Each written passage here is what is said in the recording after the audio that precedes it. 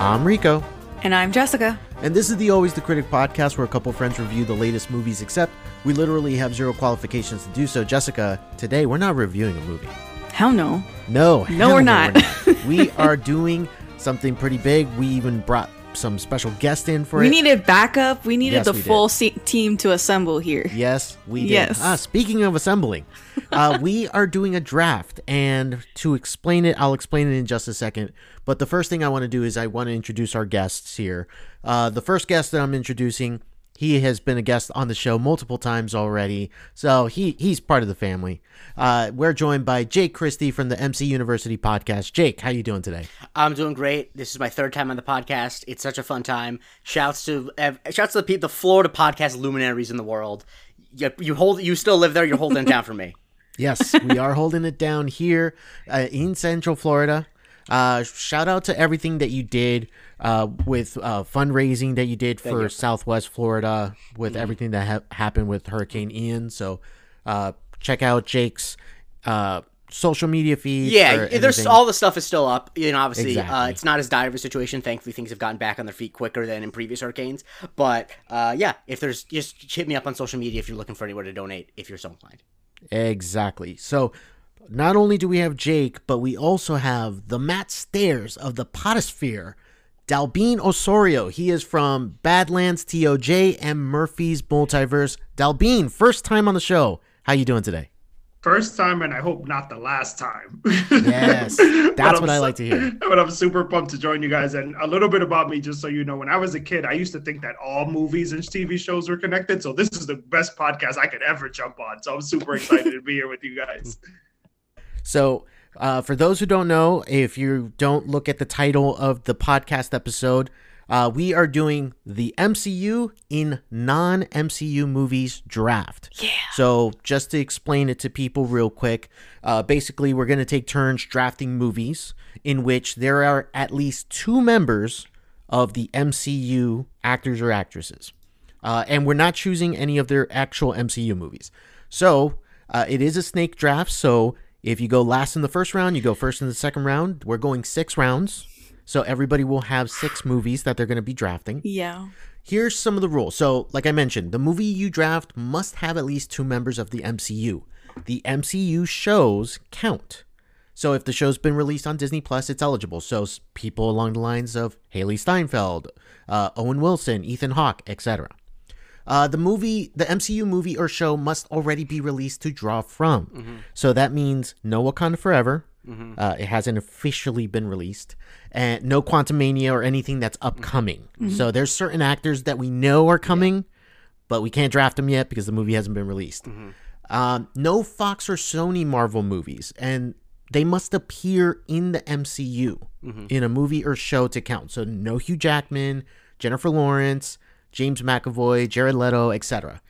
There's some other names in there, and finally, we're only drafting movies. We're not drafting TV shows because that's a whole nother can of worms. So only movies. So, any questions from anyone here at the round table? I have a question quickly. How are you keeping track of it? Because I don't see. Are you keeping a running list? Just because I want to make sure that none of us accidentally step over someone. That is a great question. I do have a Google Sheet. Perfect. Which you'll see in the doc momentarily. Perfect. And you'll be able to see who's drafted what so far. I also ask because I'm the king of the Google Sheet. Everyone knows this about me. And so, I appreciate it. Of course. So now it's a matter of deciding who is going to have the first pick. So, and what order we're going to go in. So here we are. I am doing this randomly on random.org to see who gets first pick, second pick, third, and then last. Real quick, Jake, I don't know if you've ever done a draft. What would you say would be the best spot to have in a draft like this? In a draft like this, I would say first is probably the best, just because I feel like since the category is so big in a way, the one you want the most is more important. Whereas when you get to rounds 4 and 5, it's not really that much valuable to be second or third. I would say that first and last are always the most valuable in a serpentine draft. Yeah, I think so too. Well, I have just released the order. I am showing it to the camera. I don't know if you guys can see it, but Jake has the first pick. Jess, number 2. I am number 3, and Dalbean is number 4.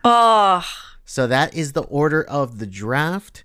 So Jake is going to get us started. So what we'll do when we announce our movies, when we draft them, we'll say what MCU actors and actresses are in the particular movie. Then we'll say the name. Okay. And with that said, Jake, go ahead and get us started. You have the first pick. Lord. Who are you taking? Okay. So there are movies that I think are objectively better than this. And there's one movie I might actually like more than this, but this is one of my top 5 movies of all time. It's a movie I watch when I get home drunk in any situation. It's a comfort movie despite the fact that the subject matter of it is incredibly not comforting.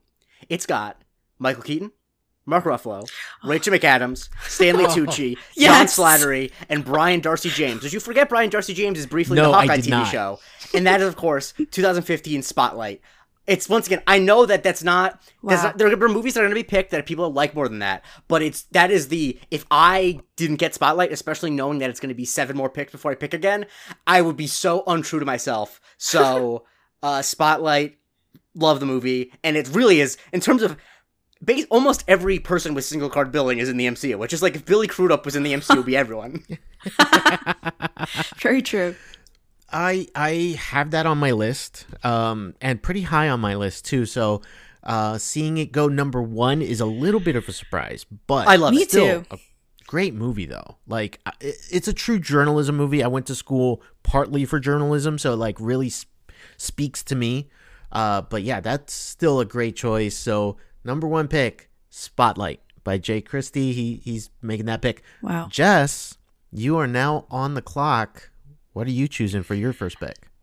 So I did some research. Some is an understatement to get to this point. And I thought this movie can't possibly be in the running. It can't possibly have at least 2 MCU actors and actresses in it. And I was totally surprised that it did. So I'm going to go with Jurassic Park with Sam Jackson, Jeff Goldblum, and Sam Neill. Mm-hmm. I don't know if there's anybody else that are not as big as those stars. Okay, cool. So those 3. And I'm taking it off the board. It's my favorite movie. Just like Jake said, it's a comfort movie for me, even though it's killer dinosaurs. Yeah. And I don't care. It's amazing. Oh, yeah. That was high on my list. Yeah, that was really high on my list.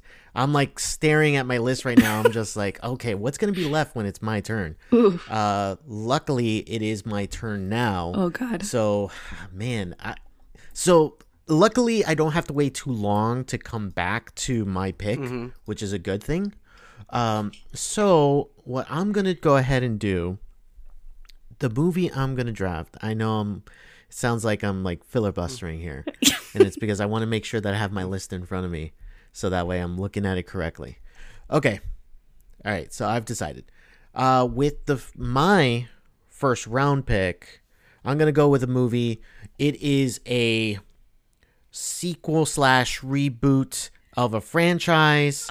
It stars Michael B. Jordan, Sylvester Stallone, and Tessa Thompson. I'm going with Creed. I mean, this, honestly, I kind of like it more than Rocky. Almost. Like, Rocky's great, do not get me wrong, but Creed really hits like these notes throughout the movie that just it's made for this generation. Obviously, I'm part of this generation. And it's just such a great performance by all 3 of them that I'm still mad that Sylvester Stallone didn't win Best Supporting Actor that year. He lost to Mark Rylance. But other than that, I think I couldn't go wrong with choosing Creed here. And your boy Ludwig on the music. Yes. Come on. My boy. Shouts to Ludwig. Yes. I'm excited to hear the new Black Panther score. Yes. Oh, I can't wait. I cannot wait. So that brings in Dalbean. You've been sitting quietly. I think you've been preparing, ready to like knock us off here. Yeah. I have, and it's interesting because Jake went with his drunken movie choice, which I didn't expect to be Spotlight. Let me tell you, it's just a comfort movie. And it's honestly the main reason I said drunken is because that's usually when I want to watch a movie that I've seen a million times is usually when I'm drunk. If I'm not drunk, I don't want to. I want to watch something new usually. And you say to yourself, "I want to watch the Catholic Church get brought down to its knees," and I can respect that. Yeah. I'm gonna go with my drunken choice, and then and this is the benefit of going 4 and 5, which is why I threw my hands up when I was like, all right, it's good to go back to back. I'm gonna go with my drunken choice. It has both Rocket Raccoon and the gentleman who shepherds Loki through the multiverse. It's Wedding Crashers.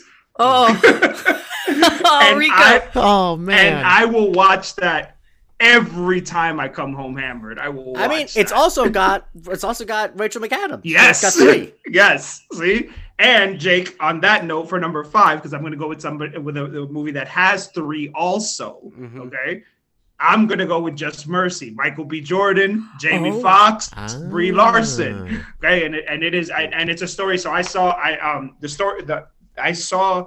Mr. Stevenson, the guy who the story is based on. His brother was given just a talk in DC, and he blew me away, man. And it was just an amazing performance. And it's one of Michael B. Jordan's best performances, in my opinion. It's a movie that's just really, really well done. It's an amazing story. It's one movie that I still haven't seen. I've been meaning to get around to it. I know. I saw it on a plane. But also, I will say, because I feel like I'm going to be doing this a lot, there's a 4th. Tim Blake Nelson's also in it. Yes! Because I have a document of every movie I've ever seen, which is a surprising thing to no one who's ever met me. And so I went through all of them, and I marked which ones had multiple, and that was a 4 spot. It's not on my final list, but it was it's a 4-bagger. 4-bagger. Quick question. 4-bagger. Jake, are you on Letterboxd? I am, Because but I don't like I don't really use it because I don't need... How much I like a movie is actually the least important. I don't really care that much about that. Like, that's something I don't actually like to discuss. I like the ephemera of who's in what movies and all that. That's the thing but I'm actually not that interested in... When I watch a movie, the question I ask myself last is, what do I rate this out of 5? It's like, whatever. Did I like it or did I not like it? Fair enough. Fair enough. All right. So we are past the turn. We're in the middle of the second round. It is my turn once again. To remind you, I did take Creed in the first round. Here in the second round, man, a plethora of choices. So I am going to go with a movie that stars a man named Matt Damon and Don Cheadle. And I am going to go with the 2001 hit Ocean's 11. Damn. Yeah, this is a Stone Cold classic. The performances are all great. I love this movie. I return to this movie often. There's so many memorable lines, so many memorable scenes. I mean, I don't think you could have gone wrong if anybody would have chosen Ocean's 11 here in the second round. So, yep. So that is my choice here in the second round, Ocean's 11. Wow. All right. Jess. Back to me. We're back to you. All right. So you took a major one off of my list. So I'm going to take a major one as well with our dude, Matt Damon, and actually Ray Winstone. And that's The Departed. Also, Vera Farmiga. And Vera, that's right. And James Badge Dale. That's 4. Yep. Oh my gosh. That's 4. You see? That is 4. You Look see? at you. Look at that. That's a good one though. The Departed. Yeah. Sneaky underrated there in this draft. Yeah. Because it's a lot of small. It's sure. a lot of small. Like, it's a lot of not that significant people in the MCU. Oh, for sure. So, all right. So that was Jessica's pick. And now we're back to Jake, who now gets to draft 2 in a row here. All right. And just in case, I did put the sheet in the doc. Wonderful. You could click on it. Thank It'll you. open. So this was my other one that because I said that there were 2 movies that applied here that are my top 5 movies of all time, and this is the other one. I'm glad I was able to get it. It's got Don Cheadle, aka War Machine. It's got John C. Reilly, aka Corpseman Day in Guardians of the Galaxy, and it's got Alfred Molina, who comes back in Spider-Man: No Way Home. It's Boogie Nights, baby. Fucking love the movie. It's one of my favorite movies ever made. It's a masterpiece, and I'm so glad that it fit.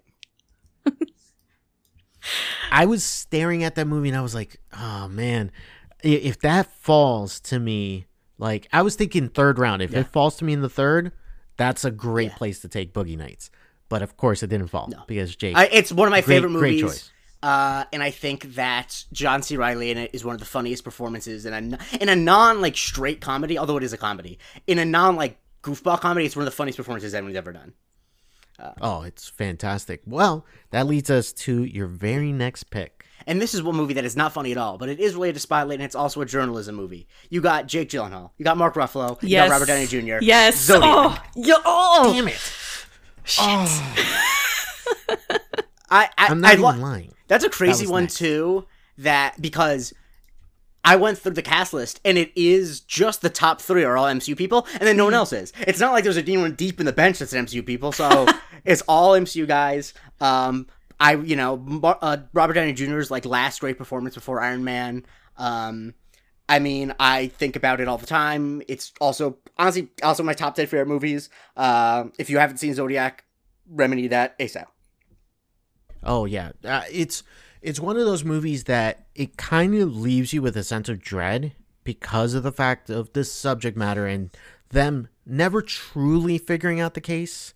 Mm-hmm. But Jake Gyllenhaal, that last scene, oh man, it's just wonderful. Chef's kiss, great acting. That's a great choice. So now we're back to Jess. Okay, back to me. Yeah, it's back to you. I'm gonna go with another comfort movie since we're just. I mean, this is one of my personal favorite movies, and it's got Tom Hiddleston, Rachel McAdams, and Owen Wilson. Midnight in Paris. Yeah. Yep. Yeah. On my list as well. Also has Love Corey it. Stoll, but you know. Yep. You Corey Stoll. see? He plays Hemingway. Yellow Jacket God. is in it. Yes. Yes, Yellow Jacket is in Midnight in Paris.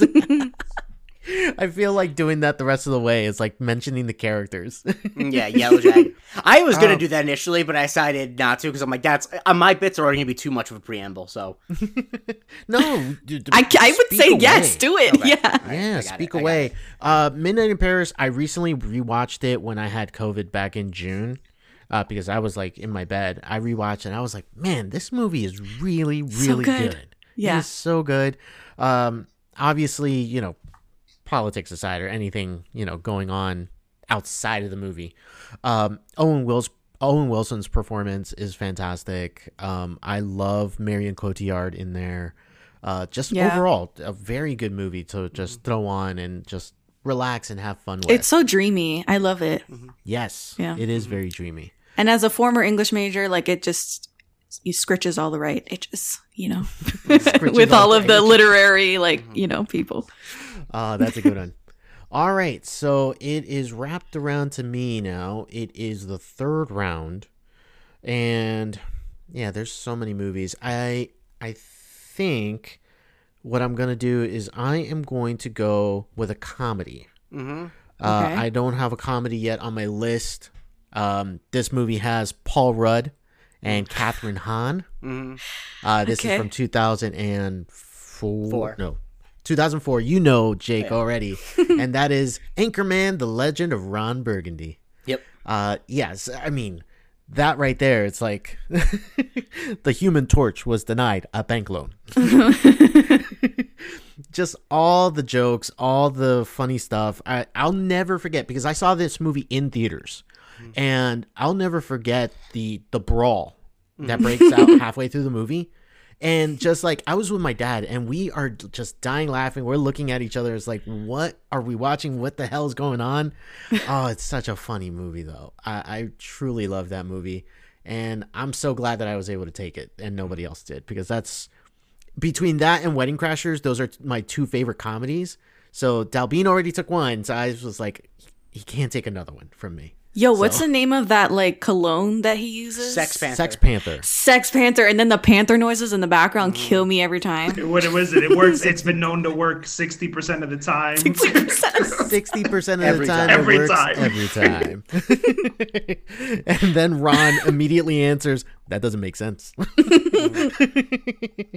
Oh, man. But such a good movie. I will watch it any chance I get and introduce it to people because it's so stupid but hilarious. All right. Dalbean, you are back to go back to back again. All right. Where are you going here in the third round? So, and I'm gonna start because you took Ocean's 11, and that was an excellent pick.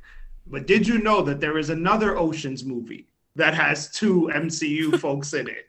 And that is Ocean's 8 with Hela and Aquafina from Shang-Chi.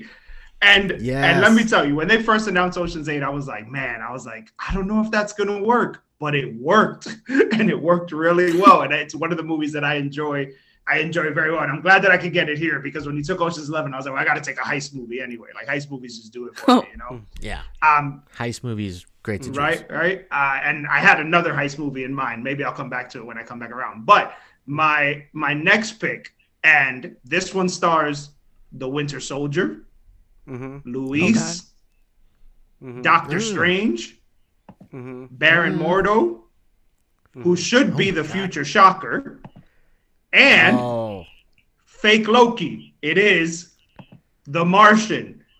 And good choice. It's the Martian. And it is, and like Jake, I too have a document of all the movies that I've seen. That was on my list. And when Jake sent me the instructions, I was like, I know exactly. That was the first one I went to. I was like, hopefully nobody takes it in the first couple rounds. So glad I got it here too. I feel like I'm building a strong team here. Oh yeah, that's a really good movie, and I know that it kind of came out at the same time as like Interstellar. Like they were very close, so like there's always conversations like which one's the better space movie, and it's just what mood you're in. Yeah, pretty much. I looked. Interstellar does not qualify. I wish I did go deep on it. It is not. Yeah, So that is your fourth choice, man. We're like burning through this pretty quickly here. So it's my turn now. We're back here in the fourth round.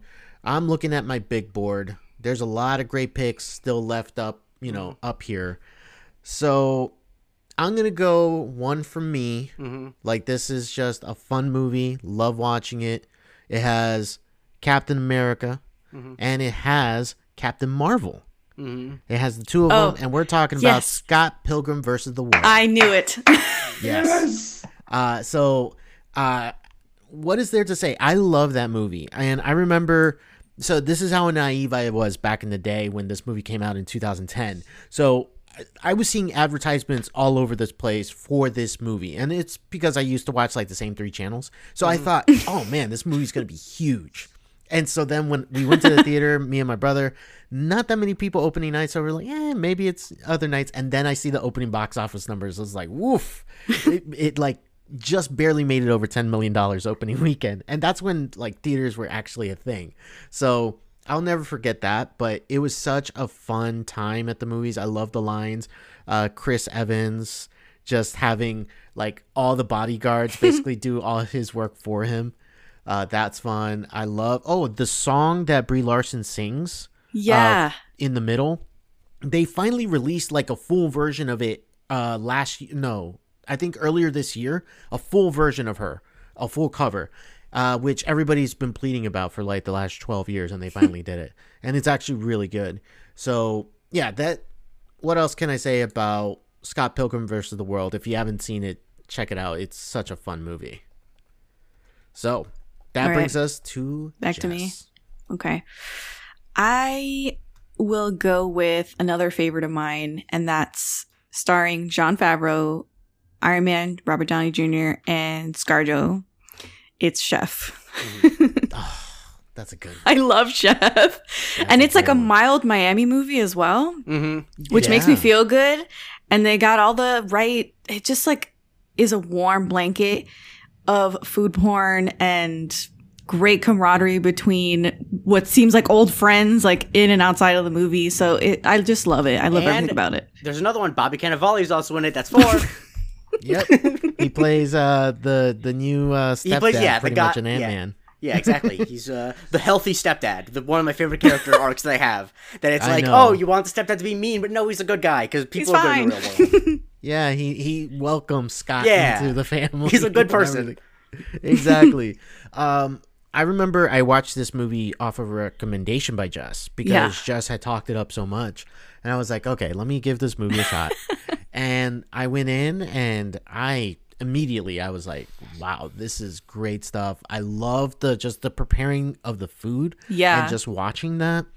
The most unrealistic thing, though, in this movie is Favreau having an ex-wife who is Sofia Vergara. It's Sofia Vergara. And then he's kind of dating ScarJo. I Yeah. can't tell. Yeah, he's got like a fling happening Like, with don't get me wrong, ScarJo. I think that celebrity chefs are someone who like date well above their class just because they're both wealthy. You and think they it's the make food thing? I think it's the food thing. Yeah, I think Really. I think it's a combination of both. So I think that like while I think that it might be a little bit unrealistic, I guarantee you if you find like a celebrity chef, like a joke that my brothers and I have had, and I swear this is not like that. We've joked that in New York City.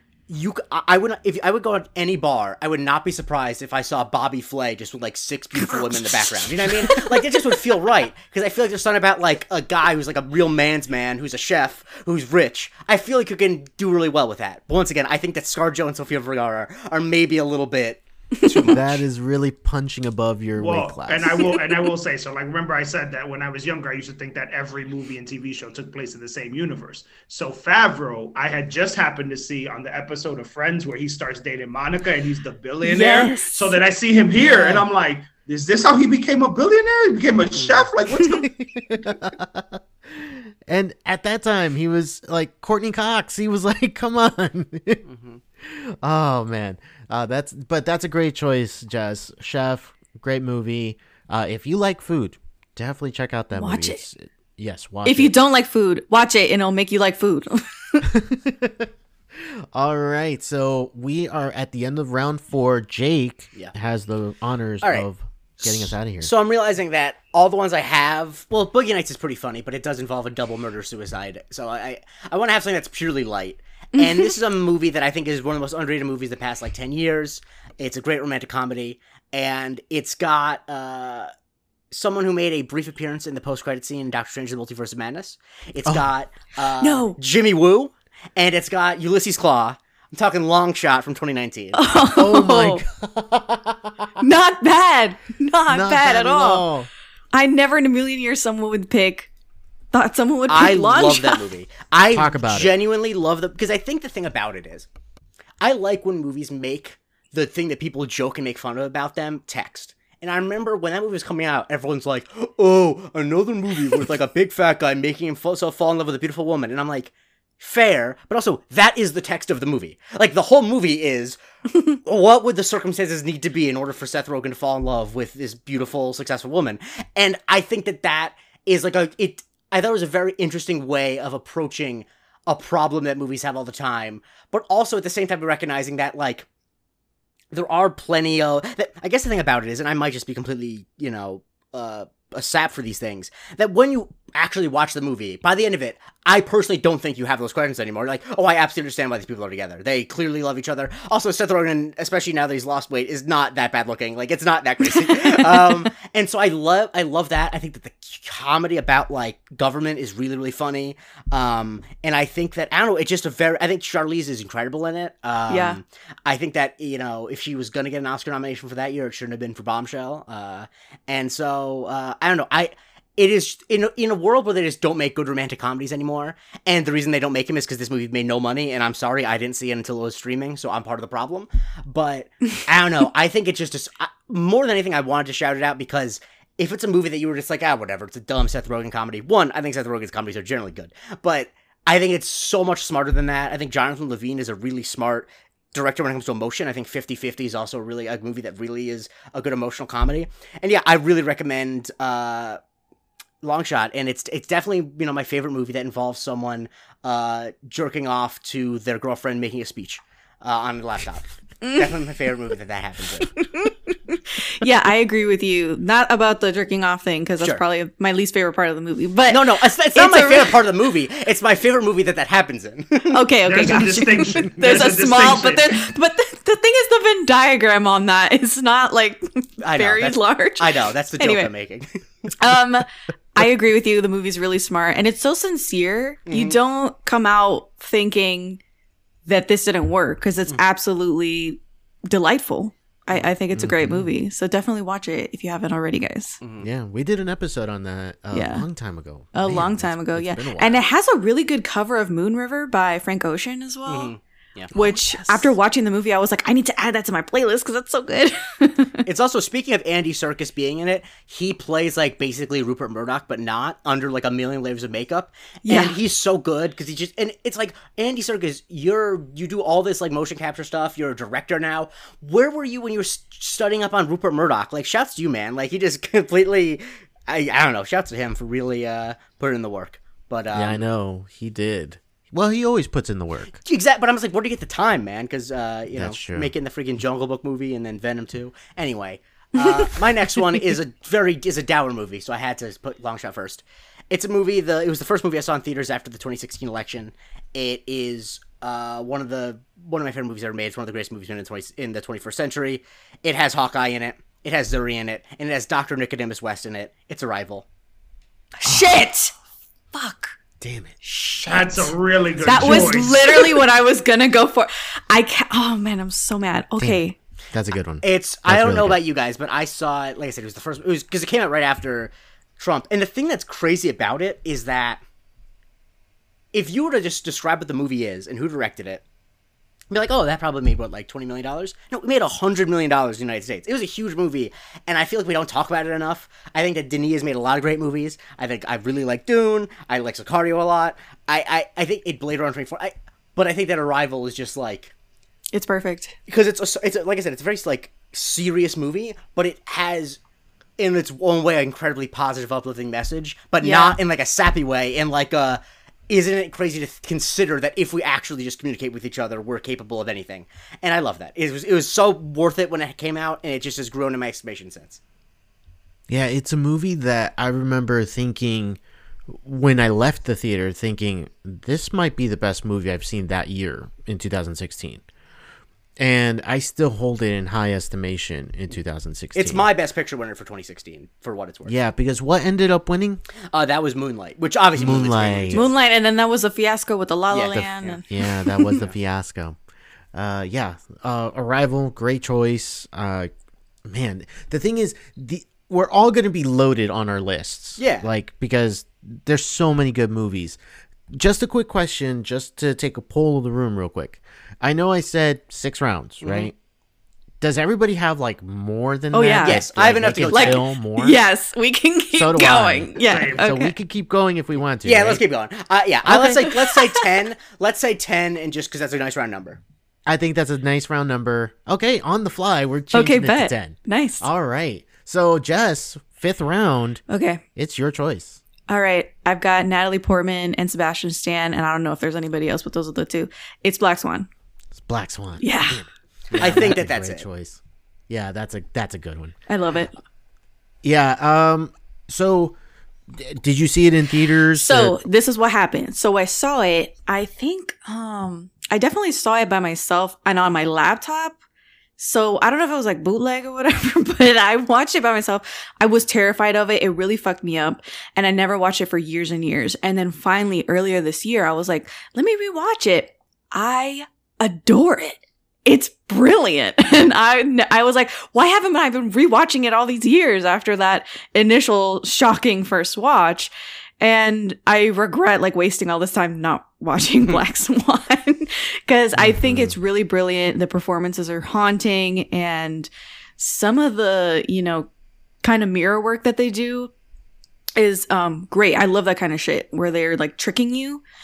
And I love it. I just adore this movie. I'm so glad Natalie Portman won an Oscar off of it, and it's worth it. It's worth a watch at the very least. Oh, for sure. And that is a movie that we kind of like to bother Jess with a specific term. Okay, but why you gotta bring that up? Sorry, Like, come on. Sorry, I just have to. Because the type of movie it's a psychosexual lesbian thriller. It is. And so that bothers Jess. Like, it That kinda like... sequence of words just it doesn't feel right to me. And the thing about it is, despite how many syllables it is, it's a pretty big genre. There are a lot of movies that fit in that genre. Yes, Yes. it's a sub genre, and there's a lot of movies that fit in that category. It says a lot about the people who have been greenlighting movies that so many of those movies exist. But That's a different podcast. For sure. episode. We don't need to talk about that. But that was just a thought I had. That is a thought. So Black Swan Yeah. by Jess. All right. So here in the 5th round, I don't think I can let this movie fall any further. Mm-hmm. It's already fallen kind of far. I've been kind of like toying around, messing around, and I don't want to fuck around and find out and then not get it. So this is arguably my favorite movie of all time. Mm-hmm. It stars Christian Bale, David Dastmalchian, and Chin Han, who is briefly in Captain America: The Winter Soldier. I am going with The Dark Knight. I knew it. Yeah. I mean, I kind of had to take it. Yeah. Like, it was on my list. It was high on my list. And as the draft was going, I was like, so surprised you didn't take it sooner. I know. I was kind of messing around. I shouldn't have messed around so long. Why are you trying to be fresh with it? Just take your pick. Like, just take my movie. Take the movie. I mean, what has been said that hasn't already been said about this movie? I mean, Heath Ledger's like amazing performance, the best Batman movie, period. point blank. And it really just kind of made superhero movies kind of what they were, at least in the DC route. Like, they kept going like that gritty thing. It was like, oh, The Dark Knight was gritty, we have to do that. Well, that's not really what it was going for. It was more going for a grounded approach, and there was actual, like, a message behind what they were doing. And besides, Nolan, when he originally took on the Batman project, it wasn't that he wanted anyway. No. He wanted to do Howard Hughes, an eccentric, millionaire. Mm-hmm. He wanted to tell that story, but of course, that was already being done by Spielberg at the time. The Aviator. By Scorsese, actually. Scorsese, sorry. Martin Scorsese. So, he just goes to the very next eccentric billionaire because, of course, you choose Bruce Wayne after that. And do you know who was originally going to do Batman before him? A little person we just were talking about. You know who it is. Darren Aronofsky. Yes. Darren Aronofsky, he was gonna do Batman. But pitched then, it and everything. But yeah, then after The Fountain bombed and his pitch was weird, they went with Nolan. Yeah, exactly. Well, it's Darren Aronofsky. Yeah. Yeah, it's Darren Aronofsky. Exactly. So that is my 5th round pick, The Dark Knight. And so that brings us to Dalbean. Ooh. 5th round pick. So where are we going? And the good thing about having back-to-back picks is that I get to hear what you go, and I'm like, okay, well, they didn't touch this and they didn't touch this. So I'm going to start with Hawkeye and the Scarlet Witch, solving murders on Native American land. I'm going with Wind River. Yeah. And I think, and Elizabeth Olsen, I think, is one of just a really talented actress. Like, a lot of the movies on my list are with Elizabeth Olsen. Like, she's in a bunch of them with other MCU actors, but she crushes this movie. And fun fact, John Bernthal, the Punisher, is also in this movie. Yeah. So that gives me 3. It's a triple, Jake, not a 4-bagger. It's a triple. I will say this is not the time and place for it. Yeah. But there is a discussion to have about whether the Netflix things count. And my answer is no, personally. Fair. But they are now on Disney Plus. So that's a good point. That's a good point. Well, I think it's an open question until Daredevil Born Again comes out. It's an open question. Yeah. Then once that comes out, we're done. Exactly. Then that's exactly. it. Before we get to your 6th pick, let's do a quick recap of where everyone stands. Let's do it. Halfway through on this draft here. So, Jake, if you could, take us through your picks here on your side. I got Spotlight. I got Boogie Nights, Zodiac, Long Shot, and Arrival. That's pretty good. I feel good about that, actually. That's a pretty good list. Jess, how about you? I've got Jurassic Park, The Departed, Midnight in Paris, Chef, and Black Swan. Yeah, that's also a really good list. Yeah. I had the 3rd pick. I went with Creed, Ocean's 11, Anchorman, Scott Pilgrim vs. the World, and The Dark Knight. Shit. Yeah, that's another strong. really good list. Yeah. And then Dalbean. And I went with Wedding Crashers, Just Mercy, Ocean's 8, The Martian, and Wind River. Wow. I'm really liking those choices. Very eclectic choices. Those are choices that all of them are pretty strong movies. So, like, I really am enjoying, like, those picks, which, by the way, it is now the 6th round, and you start us off. That's right. And I'm going to go with what I think is at least the best heist film of the last, 20 years. And it's one of my favorite movies. And it stars Bruce Banner and our good sis from, who falls in love with Seth Rogen, but also now is trying to seduce Stephen Strange, Charlize Theron. I'm going with the Italian Job. Italian Job. Oh my God. Yeah. It still holds up. I think it's an amazing movie. Donald Sutherland is a legend.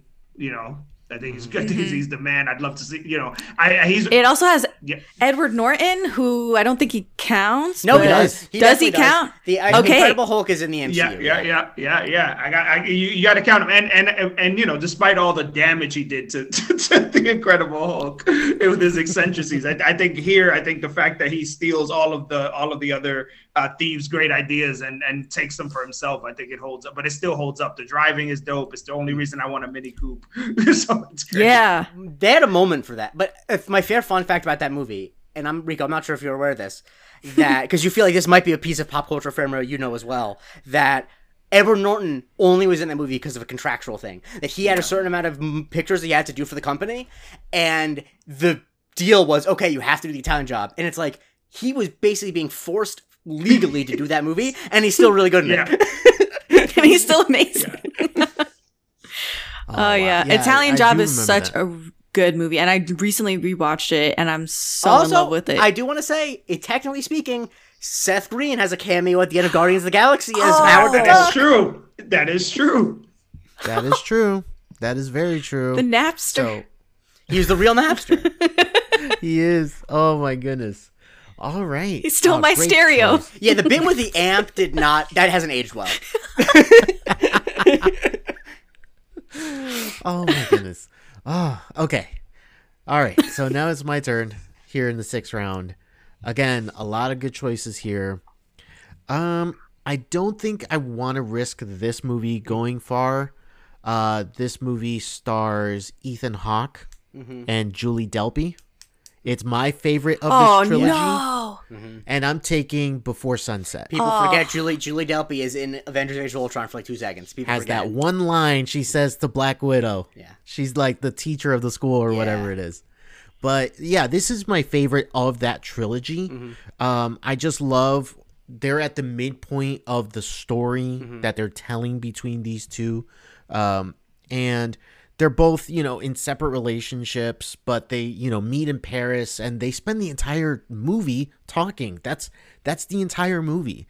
And just the fact that these two people were able to pull this off, not only in the first movie in Before Sunrise, but also here in Before Sunset and then in Before Midnight in the third one. But yeah, this is my favorite of the three. I remember when me and Jess did an episode for, I think it was like my birthday last year, not this one, where we went through our movies, our favorite movies from each year of our lives. So like we went 1987, 1988, so on. When we got to 2004, the obvious answer in a previous time for me would have been Anchorman, but I actually went with Before Sunset just because it hit me emotionally so hard when I saw that movie that I just it rose to the top of the ranks for that year, and it's a movie that I have looked back on and I actually want to see again because it's just such a phenomenal piece of work. My favorite fact about that movie is that you think they're just kind of doing this off the cuff and that none of the stuff that they're saying is in the script, but that's not true at all. This is meticulously rehearsed ahead of time so that they come in and they can just sound like they've been talking for hours and it sounds extremely natural. So I appreciate the level of dedication and craft that these two people have to come into this and just sell just words to us. They're just talking the entire time. Yeah. It's really good. All right. Jess. Sorry. Jess up. Sorry. Is it my turn? Yeah, it's Jess. Okay. I'm an idiot.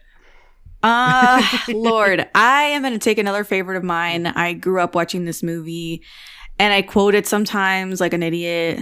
I don't know if I'm in good company here. Maybe I'm not. Yeah, for sure. Yeah. Maybe I shouldn't be so self-deprecating. Okay.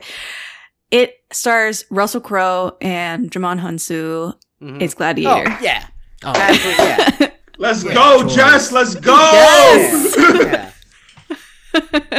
I adore Gladiator. And I quote it all the time. And there's stupid things like the frost. Sometimes it makes the blade stick. Like stupid. Like nobody remembers that line. No, I don't. Everyone's out here quoting, "Are you not entertained?" And I'm like here with the deep cuts. I think Russell Crowe has never looked better than he does in Gladiator. Yeah. And I love the, what is it, Swords and Sandals movies. And this is like the best of them, in my opinion.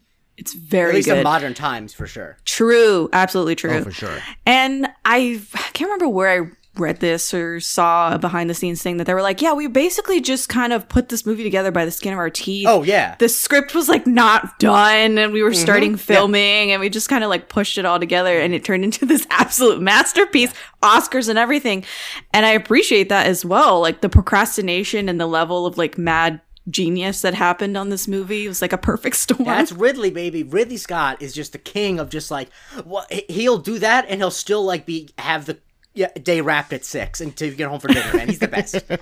Freaking Oliver Reed died during a drinking contest while filming the movie, which is rest in peace, king, for that. If you're gonna go in a drinking contest in Malta. I mean, that's a way to really, if you're gonna die. But man, that's a great movie. That's one of those movies where it's like it is exactly as good as people say it is. Yeah. Yes. Yes. Yeah. I remember watching it. I didn't watch it, when it came out. It took me years later to finally watch it. But when I did, I was like, oh, this lived up to the hype, for sure. Yeah. Best picture and everything. Best actor for Russell Crowe? Yeah. Or did he win yes, the he next won. year? He won for that. He didn't win for A Beautiful Mind. There we go. Gotcha. Yeah. So great movie. Great choice, Jess. Really forming that squad over there. Jake, rounding us off here in round 6. I didn't want to take this just because it's the most obvious movie in the world. And to say you like this movie is it's almost like saying you like chocolate. When you're in a film person, but no one's taken it, and it's the 6th round. I knew it, and it has Samuel L. Jackson, Tim Roth, and Ving Rhames in it. It's Pulp Fiction. The fact that it applied, because I told you guys before, and I'm telling the audience now, I'm only doing ones of 3 because I wanted to challenge myself because I don't know, my list was too big to start, and the fact that Ving Rhames is technically speaking in Guardians of the Galaxy Volume 2 for 2 seconds, that makes it a 3-bagger, and so. I'm sorry, I didn't want to because once again, being especially a straight white guy saying you like Pulp Fiction is really dicey. But it's a great movie. I don't know what to say. I mean, so Jake, do you want to know me and Jess's opinion of that movie? What is your opinion of it? It's poo-poo. I don't like that movie. Oh, I really like it.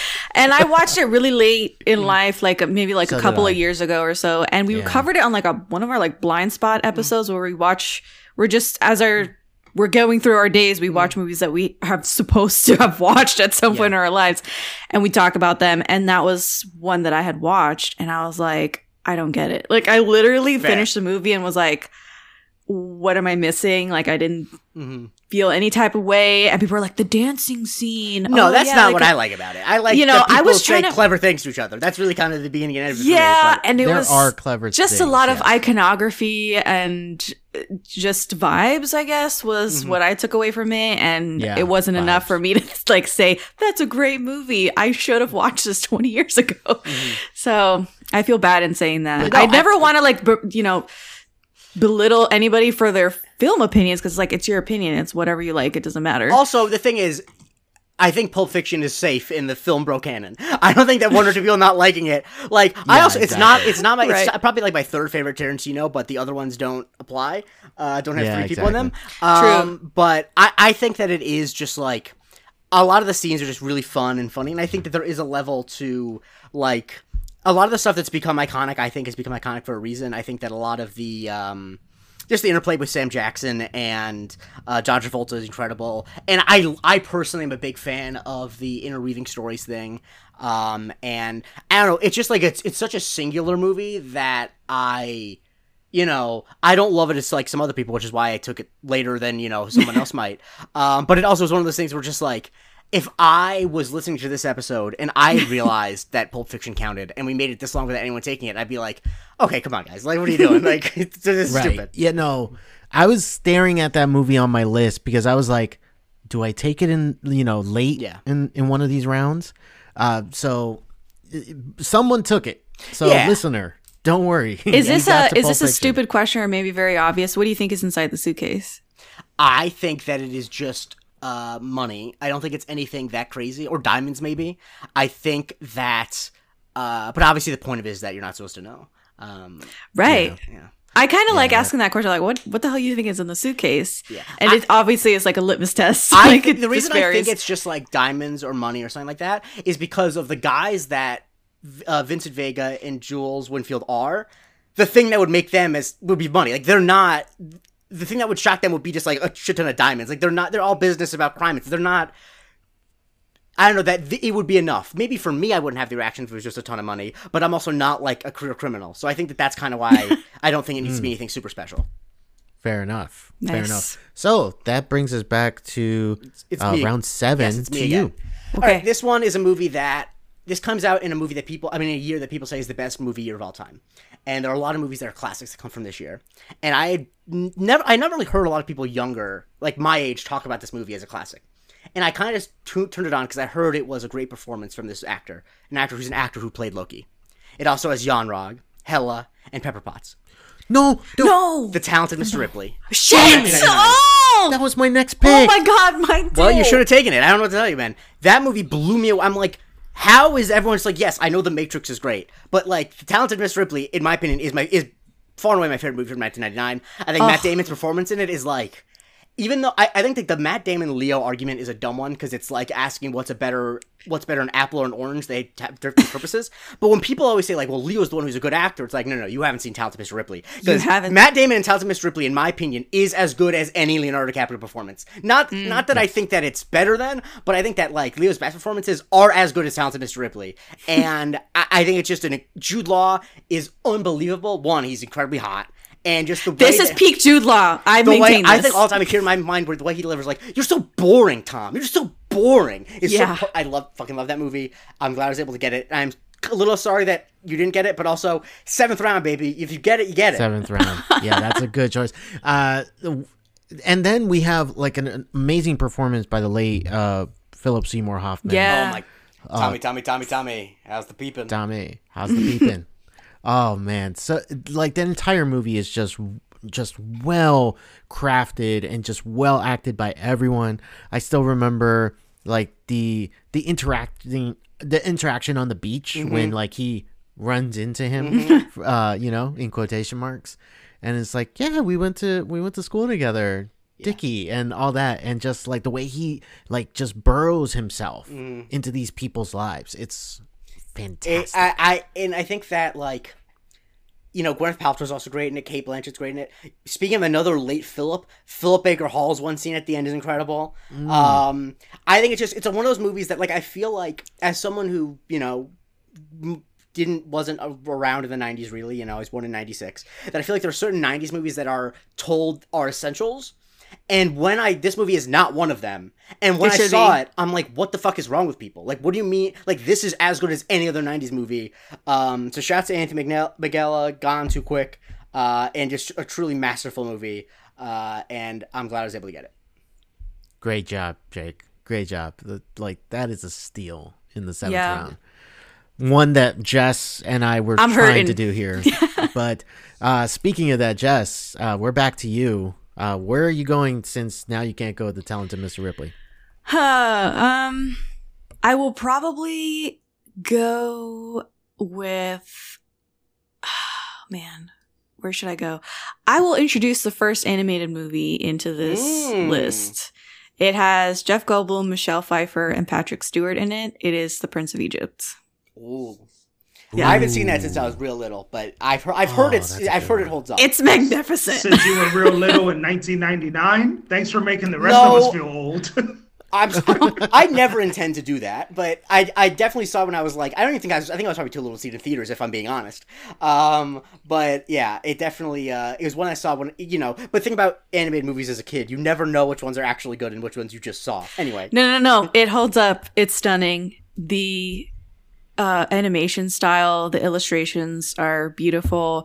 The voice acting is top notch. And I think ultimately the music is also what sells it. It is very grandiose and you can listen to it. Like, we just jam out. I don't know about you guys, but like, I have Prince of Egypt on a certain playlist and we just jam out to it. And it is very replayable. And it's just really well beyond what I think anybody expected from like a biblical story kind of being put to an animated feature film. Like that just didn't, I had no idea that it would be this. Especially perfect. as a non-Disney movie. Because before, like, well, that was like a whole drama yeah. too. Yeah, it's funny. Of course, me being me, I haven't seen the movie since I was little, but I know about all like the backstage stuff with Katzenberg and all that shit. Yes, yeah. It was a fiasco. That is a great choice. That was one thing that I was kind of wondering whether I was going to do the animated route. But at the end, there's just so many movies that I kind of like left the animation kind of to the side. The big thing about animated, not on purpose, big thing about animated movies, which is why I think it's hard for them to qualify, is that most animated movies, if they have celebrities, it's only like the top 5, and then the rest of the people are all voice actors that wouldn't be in other stuff. Whereas with a movie like, for example, let's say Pulp Fiction, with Pulp Fiction, is like 25 named actors who are in the movie, whereas like if you look at like a Pixar movie, the main cast is actors, like real actors, well, not real actors, but like famous actors. I know I didn't mean it like that, but then Hanks, the bit parts are voice actors who aren't really in live action stuff. Exactly. Yeah, it does make it a little tougher. But yeah, all of the movies that I have like in the top, in my top 30 of my draft board, are movies that I truly, truly want to draft. So, so a lot of animation just kind of fell off. I will say Prince of Egypt has a really big cast. It really does. extensive. Yeah. Oh, yeah. Yeah, because Jeffrey Huge. Katzenberg's wanted to pay for his movie to be big. And that's really, and it worked. And he got it. Yeah. He got it. Yeah. So that was The Prince of Egypt by Jess. Jess here in the 7th round. All right, so it's my turn here in the 7th round. I'm looking at my list. I don't have like a true, outside of The Dark Knight, that's kind of like my superhero movie for my list. I don't have like an action movie, like a true action. No. So I'm going to go once again, Matt Damon. Oh, okay. And Baron Zemo, Daniel Bruhl. I'm going with The Bourne Ultimatum. This is my favorite of the 3 Bourne movie. Well, the original trilogy, if I say. There's a lot of stands for legacy and stuff like that. So Yours truly. Hi, Jay. Chris. Nice to meet you. Yeah, there you go. I think Nice to meet you, Jay. Ultimatum is better. I think that Legacy is about tied for supremacy with me, and Ultimatum is the best. But anyway. Exactly. So Ultimatum kind of wraps up the Jason Bourne story. Everything comes back to New York. But it has one of the most memorable fight scenes in what was the country? But he's fighting with this agent, and he uses a book to like punch him in the face. And like it's all this quick cut action. It's probably the best weapon that he uses because he's used a magazine, he's used a pen, and then he uses a book. He uses a towel in that same fight, like a little towel to like stop the like little knives that are like trying to hit him. I think this is a great way to wrap up the story that you've been watching for the last few years. I saw it in theaters. I was super excited. Like those type of action movies like that, they kind of don't make them anymore. Not good, at least. No. Like something like The Gray Man. Like that should have been kind of that formula, but it is not a good movie. No, it's not. I wanted it to be, but it's not. If you want It's not. It's not. But The Bourne Ultimatum is like a great action franchise that I don't think gets talked about enough. Because everybody's always talking, usually either superheroes, and when they're not talking about that, sometimes they'll say like James Bond or Mission Impossible, which again, very worthy. I think the reason why it doesn't get talked about so much is because I think it's one of those big Hollywood movies that was good at what it did, and then it ruined its genre for a little bit because the quick cutting thing was in the camera movement and stuff was like it was really good in the Bourne movies, and I think it like ruined like 5 years of action movies. And so I think that's kind of what people are kind of like. It's kind of like when J.J. Abrams did the lens flares. It's like it was cool the first couple times, and then what it created was like, oh my god, like what are you doing? I think the Inception trailer also did that with the boo noise. Yeah. A great example is from an action movie that came out, years later, In Taken, I think it's the third one. Yeah. There is a famous clip of him jumping over a fence, and the clip is 9 seconds long, but they cut 13 times in that 9 seconds to show him jumping over the fence. And you kind of get that from, like, you know, Ultimatum with all these quick cuts and stuff like that. So yes, I do see. And of course, the difference difference is that the quick cuts in Ultimatum and the other Bourne movies are motivated by they're trying to put you in this headspace it would be like to be in the fight, whereas instead they movies in the future used it as a way of covering up the fact that the actor couldn't do action. Anyway, that's the actual difference. For people didn't learn the that fact lesson that correctly. Liam Neeson is old. Yeah, or the fact that Finn Jones doesn't want to learn his choreography. Exactly. So that is my pick in the 7th round, the Bourne Ultimatum. Dalbeen, we are back to you. Oh man. Whew. So I'm gonna go with, and now this is, and I'll tell you this. This is what I think is Christopher Nolan's best film ever. Oh. Okay, it has The Black Widow, Ulysses Claw, Gore the God Butcher, and it is The Prestige. And let me tell you, and it has Maya Hansen. Yes, it does. Rebecca Hall. Yeah. And if you want to get, foxy with it, it also has Wolverine. I mean, it will in 2 years. It'll count. Right.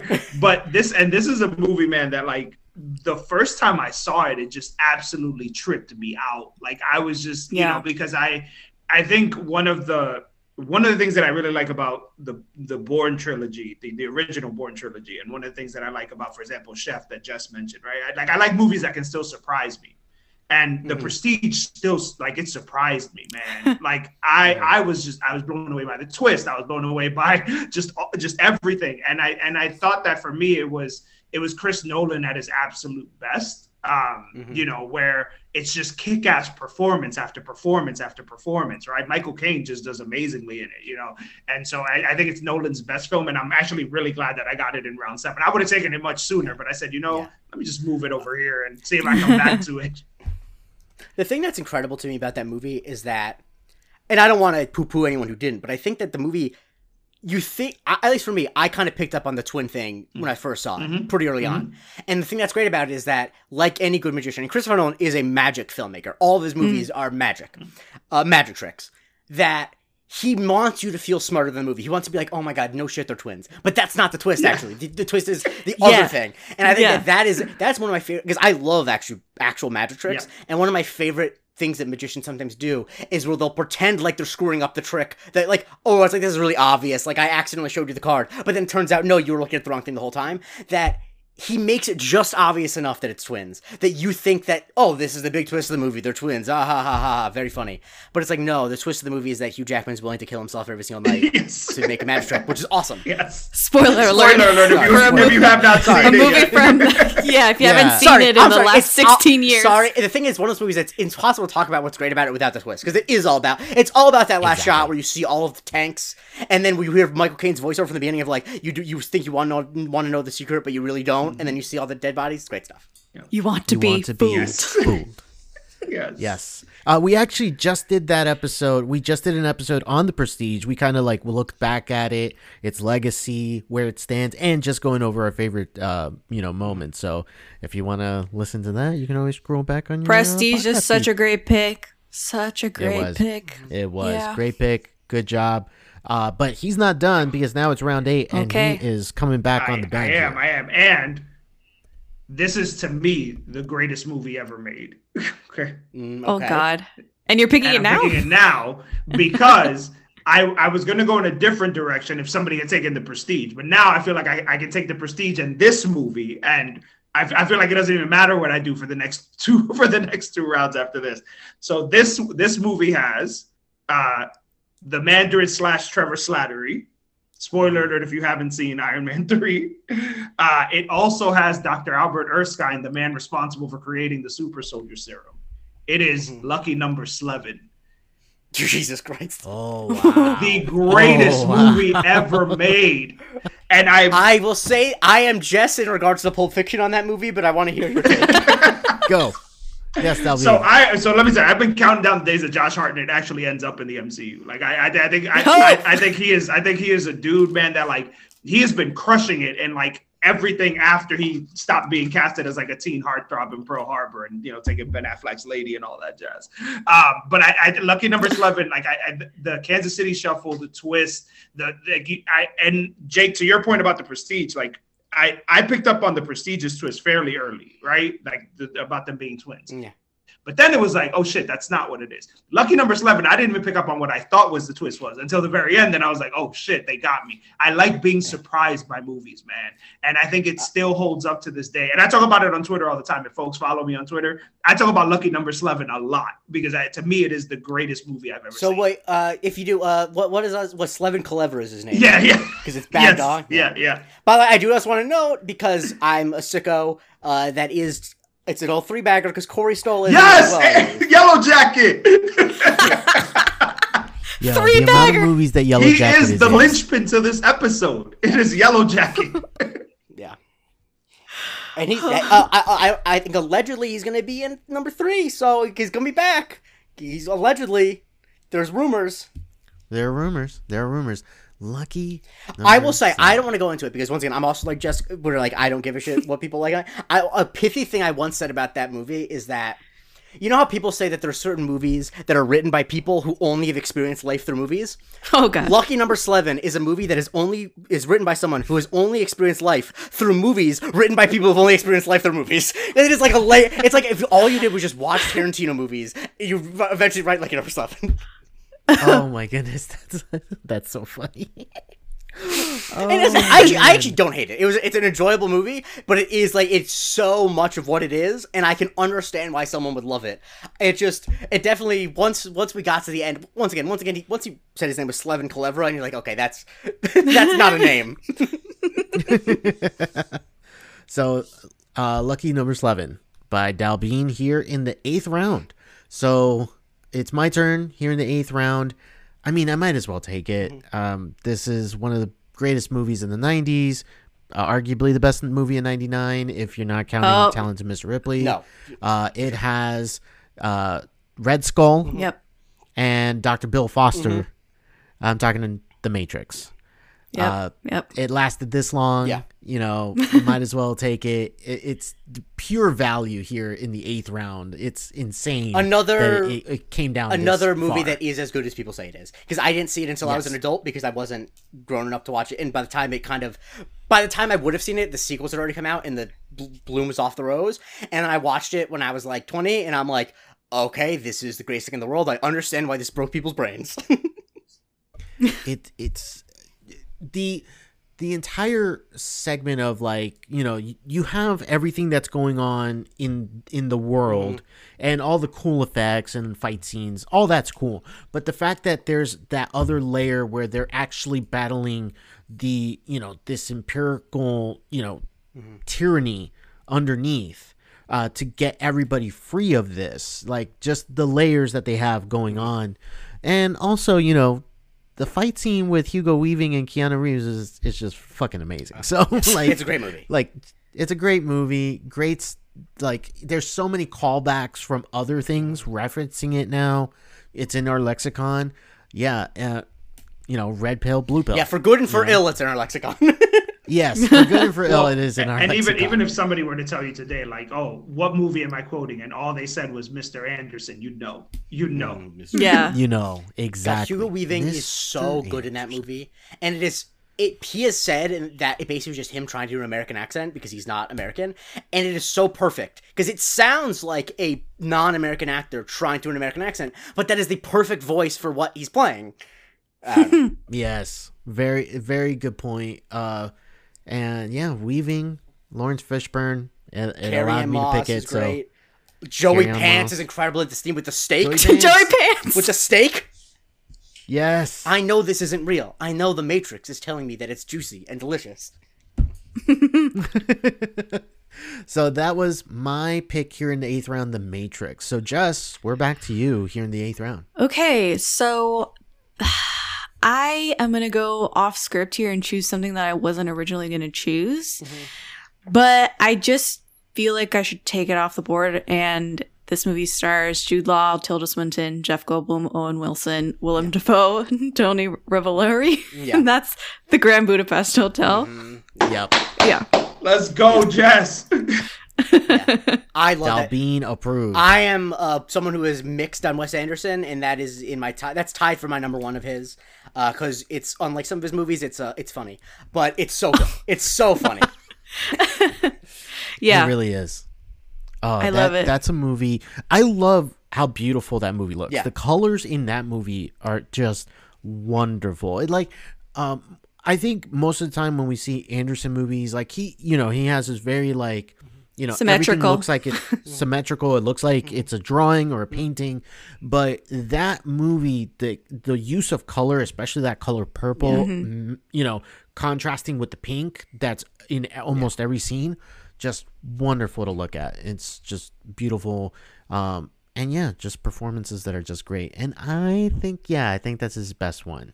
Yeah, I think that's Wes Anderson's the thing best. I like about it is, and because I'll be honest with you, he's one of those directors that a lot of stuff, I don't dislike any of his movies really, but like it's just not really on my wavelength. It's not my type of humor. But the thing I like about Grand Budapest is that it has the very stately design, but the humor is actually like not very sophisticated. It's kind of like slapsticky, but not twee in a way that he can be. Like it actually is real slapsticky. It's not like he saw a postcard from the 30s and wanted to emulate it. He actually wanted to make people laugh.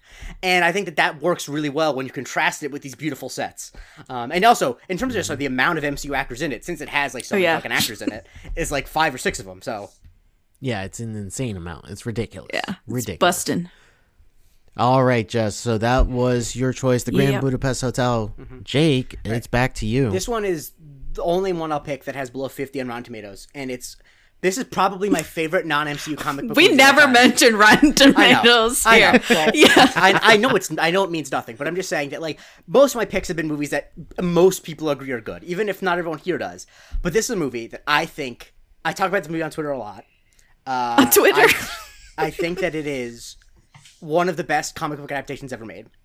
It has Melina, the Ancient One, and Korath the Pursuer. I'm taking 2005's Constantine. whoa! Well, I love that. If you guys have not seen the movie in a bit, it is like I watch it like once a year. I think it is one of the most interesting comic book adaptations because it's so not comic book-y in a lot of ways, and it's like it's why. I mean, I think that Francis Lawrence is a really underrated director since he was stuck in Hunger Games land for so long. But like he did that, he did I Am Legend, and he did the Hunger Games movies, which aren't bad. Obviously he did like Water for Elephants and some other stuff I don't need to talk about. But I think that Tilda Swinton as the Archangel Gabriel is one of the greatest castings in the history of cinema. Jaimin Hansu's Papa Midnight, who is the man who stands on the side of good and evil and owns a club, is like there's just so many elements of it. It has like a mid-2000s prog rock soundtrack, which for me is, nostalgic. Gavin Rossdale plays a demon and he says the words finger looking good in it. There's really nothing not to like about the movie. There's nothing not to like. There's nothing not to like about that movie. Yeah, they're coming out with a sequel. They are, Am yes. I wrong? Yep, that it was in Francis Lawrence's back. Because it's gonna. I think that's the next thing because they just wrapped on The Ballad of Songbirds and Snakes, which he's also directing. I think he's gonna do that next. But yeah, so I'm excited for that. Great stuff. Yeah. Didn't All Keanu right. do an interview and they asked him what was like a role that he would love to return to, and he said, I think I would want to go back to Constantine, and everyone was like, Constantine. whoa, yeah. Also, Peter Stormare is the best portrayal of the devil in the history of cinema in that movie, and I mean it. Where if you don't remember, he chose his own wardrobe, and he was originally like in black or whatever, like you expect the devil to be, but he's like, no, I want to have like bloodshot eyes, wear an all white suit, be barefoot, and have tar dripping from my feet. And it's like, you go, Peter Stormare, you're fucking crazy, and I like it. Awesome. So that was Constantine in round 8. Yeah. But Jake, Yes. you get to go again. Oh, Lord. This is a movie that is one of those classic darlings of film Twitter, and it is as good as film Twitter says it is. It has Russell Crowe, it has Angourie Rice, Ty Simpkins, and Hannibal Buress, who voices a fly, The Nice Guys. Hey! The Nice Guys. Oh, that's a good pool. You like that movie a lot, Rico, right? I do. Me and Miguel watched it, my brother Miguel, and we got a kick out of it. It's so funny. It is really funny, and I still remember the scene. It's just so vivid. It's like it actually treats this real life scenario like with how it would actually happen. Ryan Gosling goes to like punch a window, and like he like wraps his hand and everything, but when he punches, he goes all the way through and brings his hand out, like he's cut all the way up, and then like he realizes like, oh no, and then like he starts to faint and everything. It is bonkers hilarious. Yeah, and that is where I bought my Angourie Rice stock there. She's great in Spider-Man movies, paid off there. Mayor of Easttown paid off. You know my dumbass watched Paramount Plus original movie Honor Society. It's still paying off, baby. It's still paying off. I got the stock. I got to watch my dividends. Exactly. You have stock in her. I still do, and I'm gonna keep holding, baby. I'm holding the line. It's like GameStop. I'm holding. Hold the line. So the nice guys here in the ninth round by Jake. Jess, it is back to you. All right, so I'm gonna go back to my script here.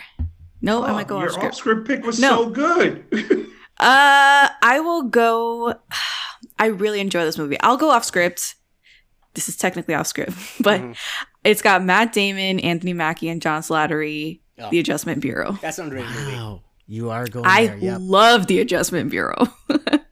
Every time someone's like, I don't know how many times this has ever come up, but I will just go ahead and say every time it comes up, I sing its praises. I love to preach the good word of The Adjustment Bureau. I think it's super underrated and a great like romance, and he has really good chemistry with Emily Blunt. And I just really enjoy the concept of it. John Slattery is great in it. He is my favorite. John Slattery's great. Yeah. Yeah, he's fantastic in that. Yeah, it's a movie that you kind of forget like even happened. Like it's one of those movies kind of forgotten.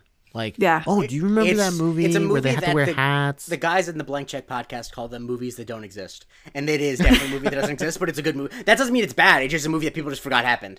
A really enjoyable movie about a Senate race in New York and a ballet dancer, which is not obviously what the movie's about, but it is funny to think that that's what they play. That is such a simplified way of thinking about. No, but I like thinking about like they wanted to decide like, okay, so it's a romance movie about like God interfering with romance. Oh, so obviously it's a congressman who's running for Senate and a New York ballet dancer. Like obviously. But overall, still very. I'm sorry, good movie. guys. Sunday nights, I get on my bullshit on Sunday nights. I apologize. No apologies. I like that elevator pitch that you put together in your head. Oh, that's so great. So, The Adjustment Bureau here in the ninth round by Jess. Okay, so it's my turn here. Oh, man. There's only 2 picks left for me. Mm-hmm. So, it's like there's so many movies on the board. Like, how do you decide? So, I'm just going to go with my heart here. Mm-hmm. Do it. I loved this movie. This was the breakout role for a certain person, but she's not in the MCU. But the people who are, the Tooch, Stanley Tucci, and Thomas Hayden Church. Oh, yeah. I'm going with Easy A. Yeah. Hey. I love Emma Stone in this movie. I love Emma Stone. I mean, just in general. I think she's that fantastic. I think I might not be anymore, but I do my Oscars every year for like the 21st century. Stanley Tucci does have a Best Supporting Actor nomination for that movie, and I'm not going to apologize for it. He's so good in it. He is. I still remember when like they're at the table, and so then all of a sudden, when you grow up and everything, it's like, I'm not going to grow up. What do you mean? What? I'm adopted. And then like he slammed up short. It's like, what? Who told you? We said we were gonna wait. The bit with trying to spell out the word that you said in class. I like that a lot because I'm very critical of parents in movies feeling unrealistic or just being writers trying to get their own grievances about their parents out. And that is a movie where they're like cool parents, but they're not unrealistically cool parents. Like you can imagine someone having those parents for real, but it's not like, is it so crazy that these parents are wacky? It's like, no, they're like grown adults, but they're just funny, and I like that a lot. Yeah, I do. And then again, this is like Emma Stone's big launching pad of a movie, because surprisingly, her first movie was Superbad. Mm-hmm. That was her first movie role. But this was what launched her into like actual stardom as a movie star. And now she's an Academy Award winner. Mm-hmm. What was the last movie she was in? The last movie she was in would have been probably Cruella, right? Because she had a baby. Oh, yes. So that's right. Yeah, I can't wait to see Emma Stone in something again. I got a pocket. I got I it. Oh, such a funny bit. All right, so I took easy A in the 9th round. Dalbean, you are down to your final 2 picks. Final 2 picks, and so I'm gonna go one that like it's a guilty pleasure movie of mine. I really enjoy it, and it still holds up. Okay, and it stars some of the ladies of the MCU, but one in particular, when she wasn't a lady, she was a young girl. Okay, Captain Marvel. Oh, yeah. I know exactly what it is. Ant-Man's wife. Yeah. Ulysses Claw. And the Incredible Hulk. 13 going on 30. Yeah. Fuck. And if you want to get multiversal, it also, has Elektra from the Daredevil universe. Quit. We don't talk about that. We don't talk about that like we don't talk about Bruno, right? Yeah. No, it's Exactly. the movie holds up. It is funny. And Mark Ruffalo has, I think he has a deadpan delivery, like when he's in comedies, but it works, man. It works. And his deadpan makes me laugh. Like, I'm just like, okay, that sounds like something I would say, Mark. So that's number 9. And I feel good about that because to kick off our 10th round and my last pick, I can't believe it's still on the table at this point. It stars, going back to, and again, I started with the Incredible Hulk, so I'm going back to the Incredible Hulk. Has Betty Ross. Has Hela. Has Red Skull. Yeah. Lord of the Rings, Fellowship of the Ring. Yeah. And, Great choice. And I'm a big Tolkien fan. I think Rings of Power was amazing. I thought season 1 crushed it. And there's so much that they had to get right for Fellowship of the Ring to work, right? For them to be able to then do what Peter Jackson wanted to do in Two Towers and Return of the King. And I think they hit it out of the park. And I have like the extended editions on Blu-ray and stuff, but right? Because why wouldn't you, right? But I hadn't seen Fellowship of the Ring in about a couple years. I watched it the other day. My God, it still holds up. It still really holds up. And so that is, and I feel good about the 10 that I picked. I have some honorable mentions that, I can tuck away the next time you guys invite me on, but those are the 10. I feel good about my 10.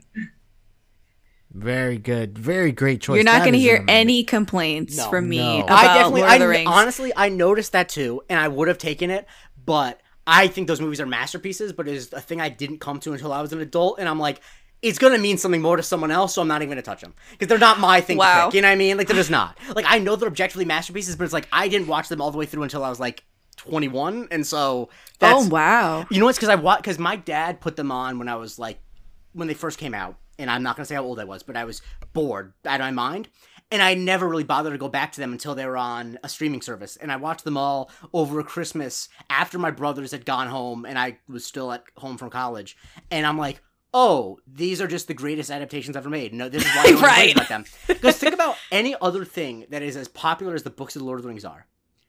Any other thing like that gets complaints from the fans. No one complains about the Lord of the Rings movies. No one bitches about it. They're amazing. And if you want to feel, even younger, Jake, so I saw Lord of the Rings, Fellowship of the Ring, when you were 5. Okay? When did it come out? 2001, and you were born 96, No, right? when in the year? 2001. Yeah, when in the year? Oh, when in the year, I said.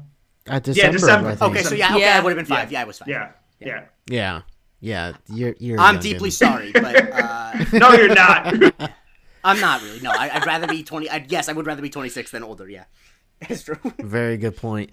All right, so it comes down to my last pick. There's so many good movies on the board. Obviously, there is one movie that I want to show it some love, so I'm going to take it at number 10.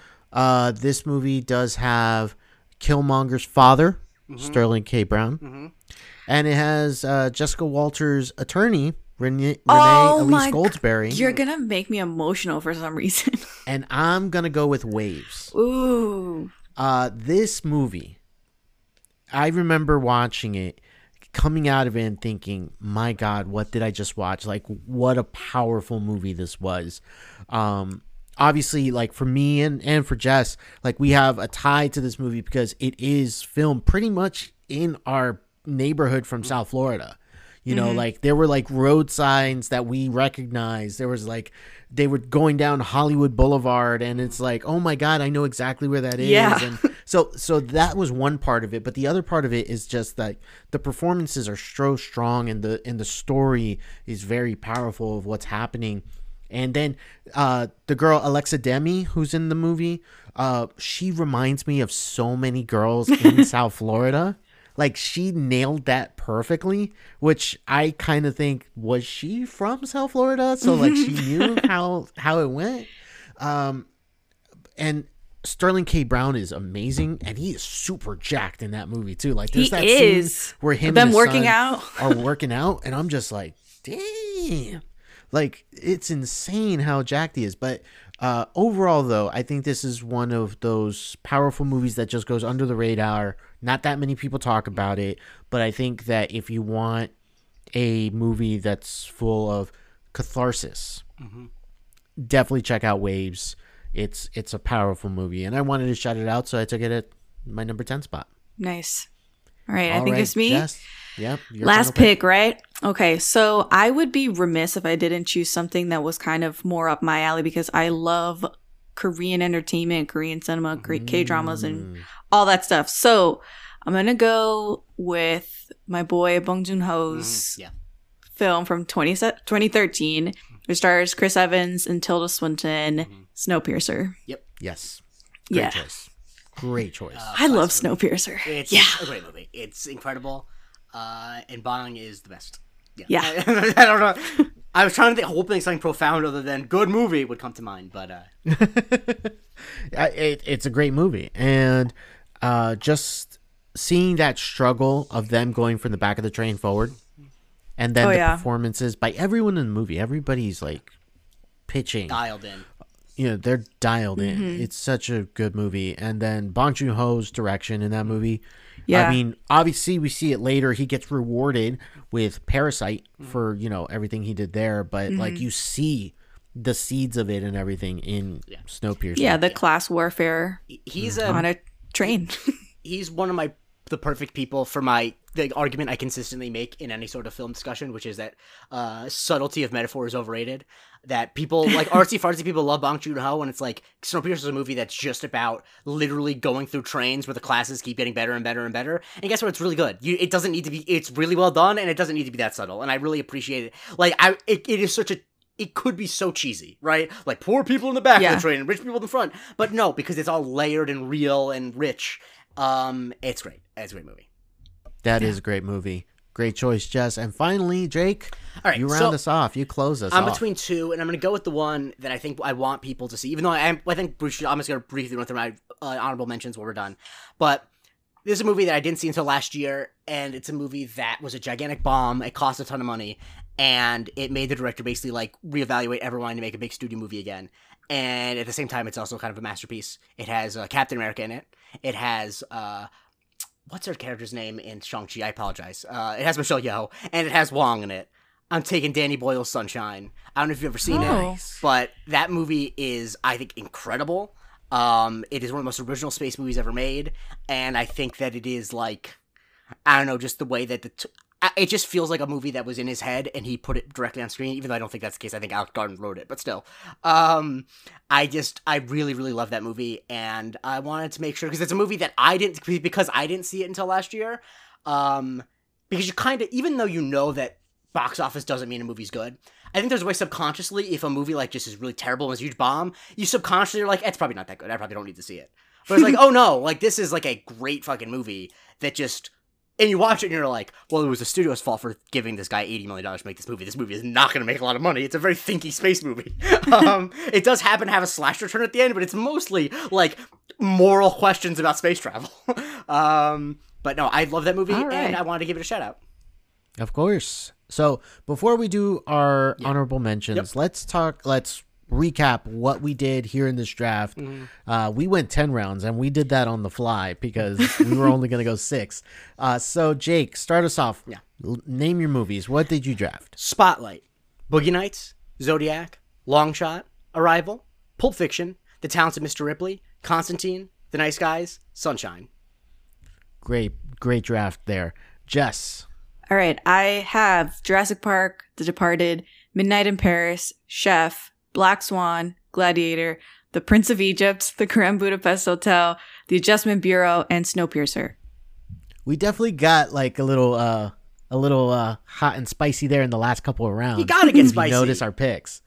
So like my turn, I went with Creed, Ocean's 11, Anchorman, Scott Pilgrim vs. the World, The Dark Knight, Before Sunset, The Bourne Ultimatum, The Matrix, Easy A, and Waves. Mm-hmm.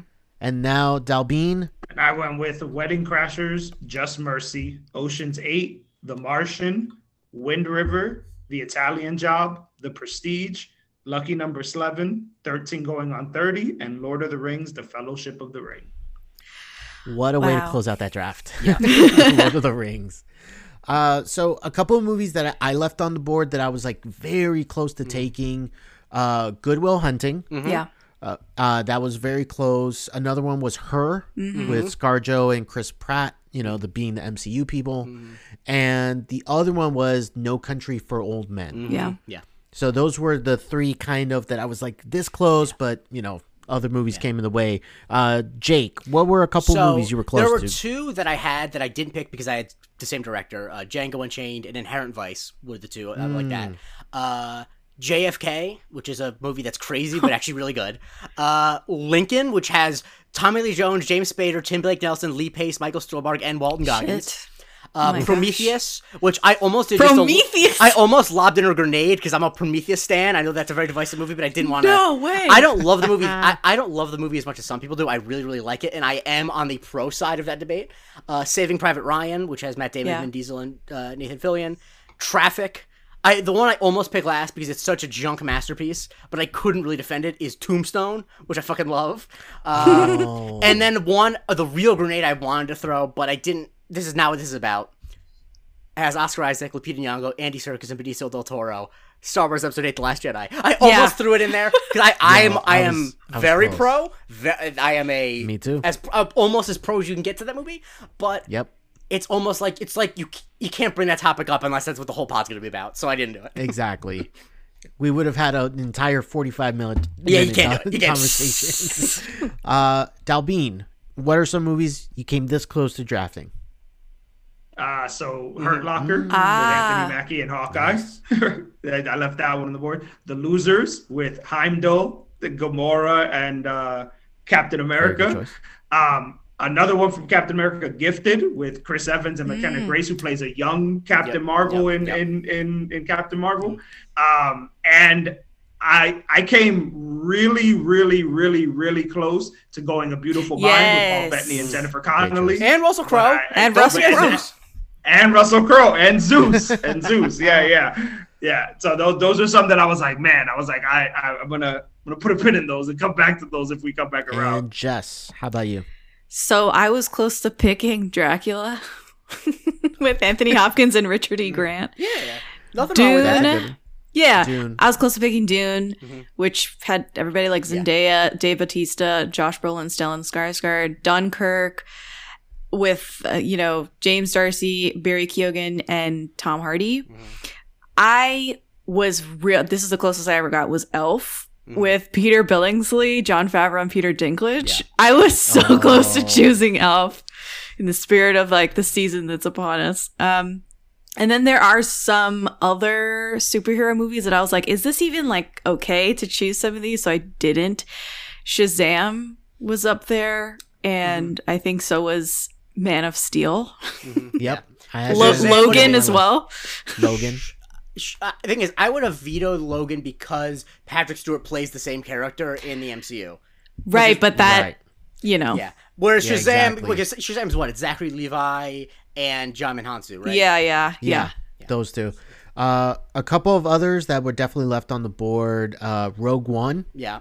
Thought about Mads Mikkelsen, Ben Mendelsohn, Yeah. Forrest Whitaker. Batman Returns, if we're going to go back, Michael Keaton and Michelle Pfeiffer. Yeah. 40-Year-Old Virgin is another one. There's some we left on the surprising board. ones that you wouldn't think. I remember when we discussed this when you were visiting New York, I said that I remember the example of the one that I thought was like the most I could find in a random movie was it Kong Skull Island? I got six from. That has a 'Cause bunch. No, it's six. Yeah. It's Sam Jackson, Brie Larson. Hiddleston. Then you got Corey Hawkins is briefly in Iron Man 3. You got the ape is played by Terry Notary, who does motion capture. And then there's one more person who's in it too. John C. Reilly. So that's 6. Yeah. It's bizarre how some of the movies have just a ton of people in them. The MCU has a lot of actors. Yeah. Yeah, it I does.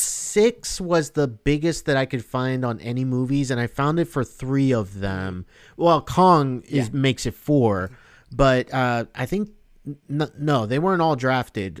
Spotlight was one. Yep. Dune. Yep. Kong Skull Island and the Grand Budapest Hotel. Yep. Like those were ones that had 6 people from the MCU in it, which is pretty insane. And the Martian has Oh, 6. The Martian. You're right. The Martian does have 6. I thought that had 5, but it does have 6. It's Damon Chiwetel, Donald Glover, Michael Pena, Sebastian Stan, Benedict Wong. Yep, that is again a loaded cast. I was quite surprised no one took V for Vendetta with Natalie Portman and Hugo Weaving. Came close. Okay, I was waiting for someone to say V for Vendetta, and then this I had in my back pocket because I really wanted to use it, but then I never did. Was The Natural with Glenn Close and Robert Redford? Yeah. Yep. Ooh, I was like, of all movies, of all to go that people, old, it's hard. Yeah. Yeah. Here's one that counts. Yeah. That nobody took. I'm not a big fan of it, but people swear by this movie, and it's Mad Max Fury Road. Oh yeah. Tom Hardy like and Charlize that Theron. movie, which means that I am on the very low percent. Because yes, there are people who are religious about that movie, and I like that movie. And it's hard to talk about a movie that people love that you just like, because I have no problems with it. But also, I'm like, I don't think it's the best movie of 2010s. I apologize. Oh man, so that's our list. Yeah. That is our draft. I'll tell you one Guys. thing. I almost chose an entire list made of bad movies, and I decided against it at the last minute. I was gonna go like The Island with ScarJo, and I think You want to talk about bad movies. there's like really bad. I was gonna do like He's Just Not That Into You and Jumper and Men in Black International and like really bad movies. Really bad movies. I'm trying to think, because I always say the movie I enjoyed watching the least of any movie I've ever seen, not the worst movie I've seen, is Sucker Punch, but I think that only has one. I don't think that counts. I think it's just Oscar Isaac. That is the Oscar movie Isaac is that the I only have, in the act of watching it, was the least enjoyment I've ever had in watching a movie in my entire life, is what I always say. Once again, I've seen movies that are worse, but yeah. But it's just not fun at all to watch. All right, so first off, I need to thank first Dalbeen. Yes. Thank you so much for coming onto the show. This was a really fun draft. I think my favorite pick of yours, it's either between The Prestige or The Lord of the Rings. Like those two. Well, then again, Wedding Crashers is one of my favorite comedies. So the fact that you took it so early, like, really changed the tone of like where I could go in the draft. So those were great picks. Jake from the MC University podcast, thank you so much. Oh, before I let you go, of course, Dalbeen, where can we find you online? Anything to plug? Let us know right now. Yeah, I mean, first off, thank you guys for having me on. I'm super appreciative. I tell Jake this all the time. I love the opportunities I get to talk to other nerds, and so so Jesse, you said like, oh, I'm with good company. You're with good company. So that this is good. You guys can follow me on Twitter at @DA_Osorio. I write for Murphy's Multiverse. I also write for Badlands, which covers the Jets. And then I have me back on because I had so many more movie things. Thank you so much for having me on. Thank you so much, Dalbeen. And of course, Jake, where can we find you online? You can follow me at the Jake Christie. The podcast is Marvel Cinematic University. We cover everything the MCU and other stuff. We have a Patreon where we're going to start covering the Fast and Furious movies this month. I'm excited about that. Oh my gosh. And we're branching onto other social media just in case Twitter blows up. We started TikTok, and of course, because as you can tell from listening to me, I'm very good at keeping my words to a minimum. So I put up my first one, which is I looked up how many Oscar winners are in the MCU, and there's 71 of them. And I went through all of them, and I listed what they're nominated for in a very quick, cut manner. And it is a long video, but it is stimulating, because once again, I am going through 71 people, and it took me forever to edit, so check it out. Because it was a lot of quick cutting my feel own that. voice, which is a lot I of fun feel to do. that. It's a lot of fun to That- do to just watch yourself look into your web camera for Yeah. like 6 hours. It's fun to do. Props. Just Yes. respect. Respect for sure. And then here on our show, you know, you can find us online at Always Critic Pod, Twitter, Facebook, Instagram, TikTok. We are on all the socials. Go ahead and subscribe on your favorite podcast app. We're on all of them. Spotify and Apple. Go ahead and give us 5 stars there. We also have a Patreon as well. You can find us at patreon.com/alwayscriticpod. As little as $2 a month, guys. You can get as much content as we are putting out, because we are putting out a lot of content. Yes, we are. And finally, that is it. That is our show. We're done. I'm Rico. And I'm Jessica, and this has been the Always the Critic podcast.